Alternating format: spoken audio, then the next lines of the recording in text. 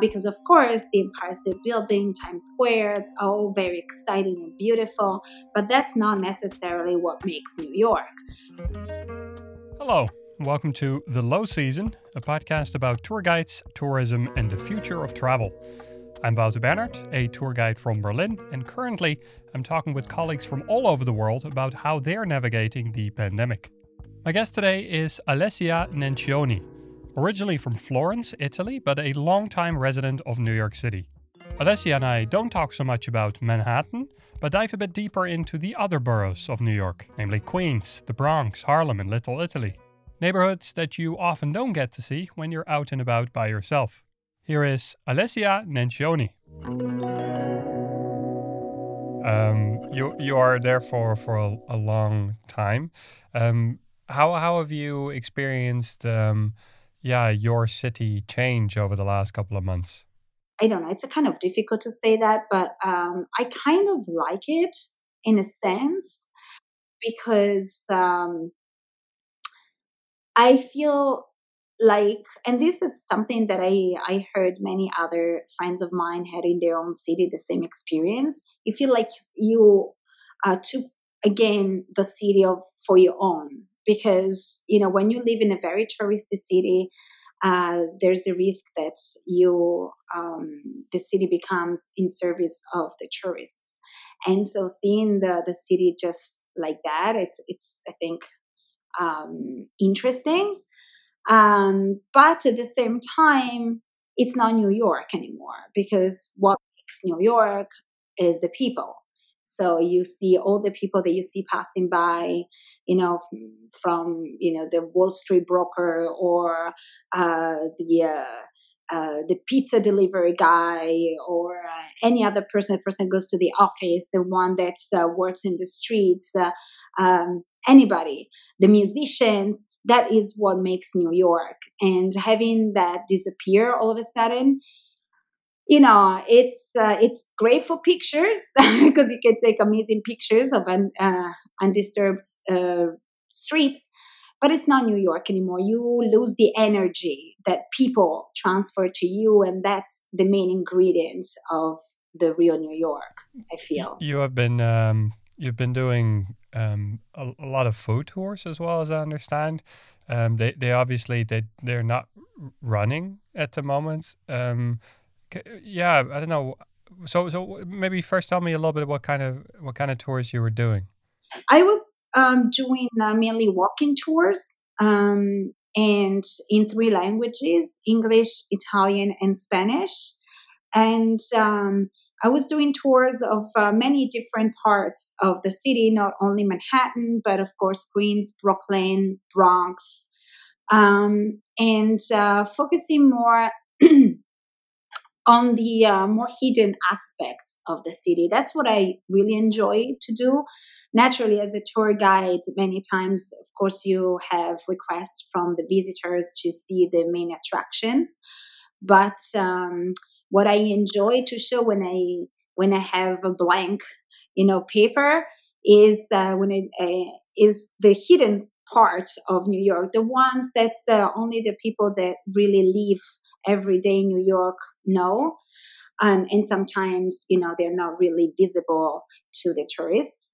And so I like to show parts that sometimes visitors are kind of scared to visit, but because they have this misconception, like for example the Bronx, which is one of the parts that I love, or Harlem, especially the East Harlem, or what is called Spanish Harlem or El Barrio, which is not the part of Harlem that is usually more visited because it doesn't have many churches, and usually Harlem is more beaten during on Sundays for the Gospels.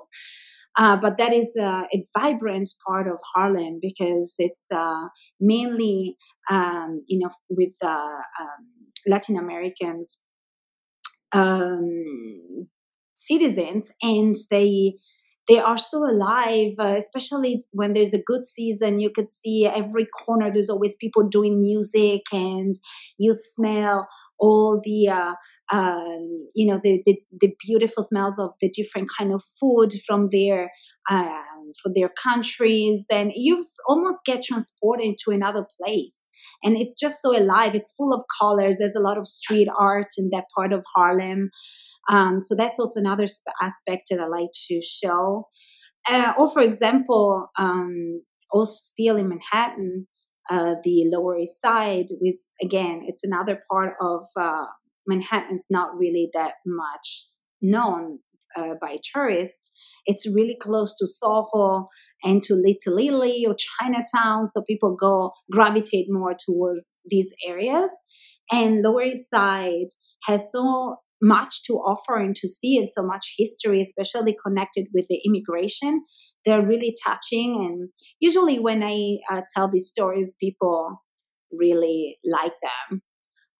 Or, for example, another one, it's the Bronx, Little Italy, which is another part of the Bronx, because the Bronx is so big that it has so many different parts. And the Bronx, Little Italy is also one of the parts that's very far to get to. That's why not too many people go there. And it's considered the real Little Italy of New York City nowadays. I think what I find interesting there is, and maybe you can talk a little bit about that. You say you really enjoy taking people to these sort of hidden aspects of New York. At the same time, it must feel sort of also a bit weird to take tourists to see the places where people live, and have them take pictures of people's sort of just daily routines. Maybe the residents also, I don't know, maybe don't always enjoy that so much. Why do you think it, regardless of that, why do you think it's still important to show people these parts of New York City? Well, let me start saying that, especially when I go into places like the Bronx, and I'm not talking about Bronx, Italy, I'm talking about South Bronx, which is a different part, or maybe Harlem. I always tell people, yes, you take pictures, but try not to take pictures of too much of people, too much on their face, because you're not at the zoo. These are real people, real life. And I feel like, anyway, it's very important because um, people that really want to know New York have to experience the real New York. I mean, the the the, the real everyday life of New Yorkers, and that makes New York the city that we all love around the world. Because, of course, the Empire State Building, Times Square, are all very exciting and beautiful, but that's not necessarily what makes New York. What makes New York are the people. And if you only go and see, stay only in Times Square or Fifth Avenue, yes, you'll see people, but you won't see the real New York citizens necessarily, because there are more places where you'll find tourists, or you'll find maybe people that work in the area, or that go shopping in the area. It's only one kind of extraction, social extraction of people. Meanwhile, New York is so big, and it's made of so many different communities, so many different also ethnicities, that it's good to learn how everybody lives, and where everybody lives, because that's what makes New York. I think that many tourists, when they go visit places, they hardly get the chance to actually meet the people that live there, right? Like, if you say this is what makes a city, it's the people that make the city. It's the people that give it its character and its flow. Yet most people, when they go to New York, when they go to Berlin, when they go to London, to Paris, they go in, they eat food, they take pictures of buildings, and then they leave again. I found this very interesting. A friend of mine said at some point, you have to realize that when you're a tour guide, often you're the only person they speak to. An actual Berliner that lives in Berlin, you're often the only person they speak to, have a conversation with on their entire trip once they're there. The, do you, Leah, I mean, with your thoughts about what makes a city, do you think most tourists are just completely missing out on the city? Yes, I do think that, and especially a certain kind of tourists, which I don't. I'm not criticizing or judging by any means because many people don't speak English. It's the first time maybe that they go to visit a place so far from home, so they maybe sometimes feel more safe with organized tours, organized journeys and visits, and sometimes they don't they or maybe they just rely on the tour guide book where they tell you to go here and there, and that's all they do. But that's because they don't feel comfortable. They feel like New York is such a big city, and if they might get in danger or get lost or find in situation that are uncomfortable if they're trying to get to go outside of those lines. But that's when I think, and that's not only, it's not reason, it's not, I'm not saying that because I'm a tour guide, but that's why I think you need to have a tour guide, even if the place is as famous as New York, where you think you might find everything in a book. Because if you get a local tour guide, a person that lives for a long time in the city, you might be able to see and experience parts of the city that you were not going to experience if you were just going to rely on the guidebook or on a bus tour. And that's another problem that especially Italian tourists have: food. This is the drama.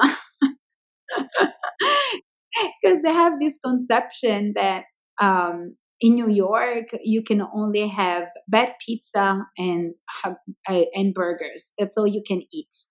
And I try to explain, well, New York is actually the place where you can eat anything you want in the world because it's made by so many ethnicities that any desire you have, you can actually fulfill it. Because if you want to eat Ethiopian food, you'll find it. Lebanese food, you'll find it.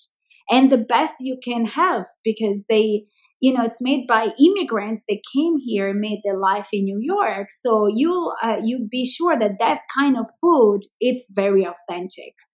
And so I said, why don't you just experience, the food? Because they say that, they think that the typical food here is just burgers and pizza. No, I feel like you're very passionate about what you do and about the city and the people that come to visit it. How do you channel all that energy now that there isn't any work? What kind of projects are you working on? Well, like many other colleagues of mine, I started to do virtual tours. Um, and I'm exploring every week a different part of the city. Of course, we cannot go outside yet, so I'm just showing pictures that I took in the past or short videos that I took in the past, and just taking that as a starting point to tell the stories of the neighborhoods or the attractions that I'm showing to the public. And I started actually at the beginning of the quarantine to do this little um, like virtual tours and just publishing them on YouTube. And they were going very well. But now I saw that because the situation looks like it's not going to be resolved for a while. So the tourists are not going to be in New York for a while. I had to find a way of sourcing some income for myself. So just like my colleagues did, I started to do this virtual tour that I do on Zoom, and people can purchase them on Eventbrite for just $10. I think so. I think everybody is trying to figure out what to do, and I think creating some form of content or creating some sort of I don't know, material. It's not only good to put stuff out there, it's also good to sort of keep ourselves sane, right? To keep our minds occupied, to think about the city that we live in different ways, and just to explore what kind of stories we want to be telling. Exactly. And I also doing these tours for children. So I had few schools, especially because I do them both in Italian and in English. I was contacted by a few schools in Italy that um, wanted to propose this program to their students, because also they are trying to find different ways of teaching, and so they thought that maybe it was fun to have like a little virtual tour and having interesting stories being told by New York City. Well, Alessia, I want to thank you so much for taking the time to talk to me. I really appreciate your insights in well, what's happening in New York, but also mostly about your neighborhoods and the neighborhoods you like to guide in. I thought that was a really nice conversation. Thank you so much. Have a great rest of the day or evening for you. Okay. Thank you so much. Okay, bye-bye. That was Alessia Nanchoni from Queens in New York City. Talking to Alessia made me wonder about what it means to see a city, to experience what life is like there. Everybody at some point will want to see the highlights, the remarkable architecture and the monuments the city erected. But getting to know the little neighborhoods where actual New Yorkers live, maybe even getting to know some of the residents, that's something that will give you a completely different take on a city. Whether the locals are always interested in having a chat with some nosy tourists, that's of course another question. I always tell people try not to take pictures of too much of people, too much on their face, because you're not at the zoo. Travel introduces a unique opportunity for cultural exchange and education, and having a good and responsible guide around that knows the locals and encourages the conversation can be an indispensable part of that exchange. Alessia organizes a whole bunch of virtual tours, mostly aimed at kids, and given in both English and Italian. If you're interested in what she's got to offer, I've put her information in the notes of the show. You should have a look at the show notes sometimes. It offers a whole range of extra info that will help put the episode in a bit more context. Next week, we're back with Caitlin Calogera from Washington, D.C. I thought, wow, like there's so many ways to learn, and it's fun when it's right there in front of you. Taking stories and history and culture out of a textbook and making it very tangible and very accessible for people. The Low Season is produced by me, Wouter Bernhard. Music is by Mark Schilders. Artwork is by Christopher White. And Georgia Riungu is my ghostwriter. Speak soon, my friends.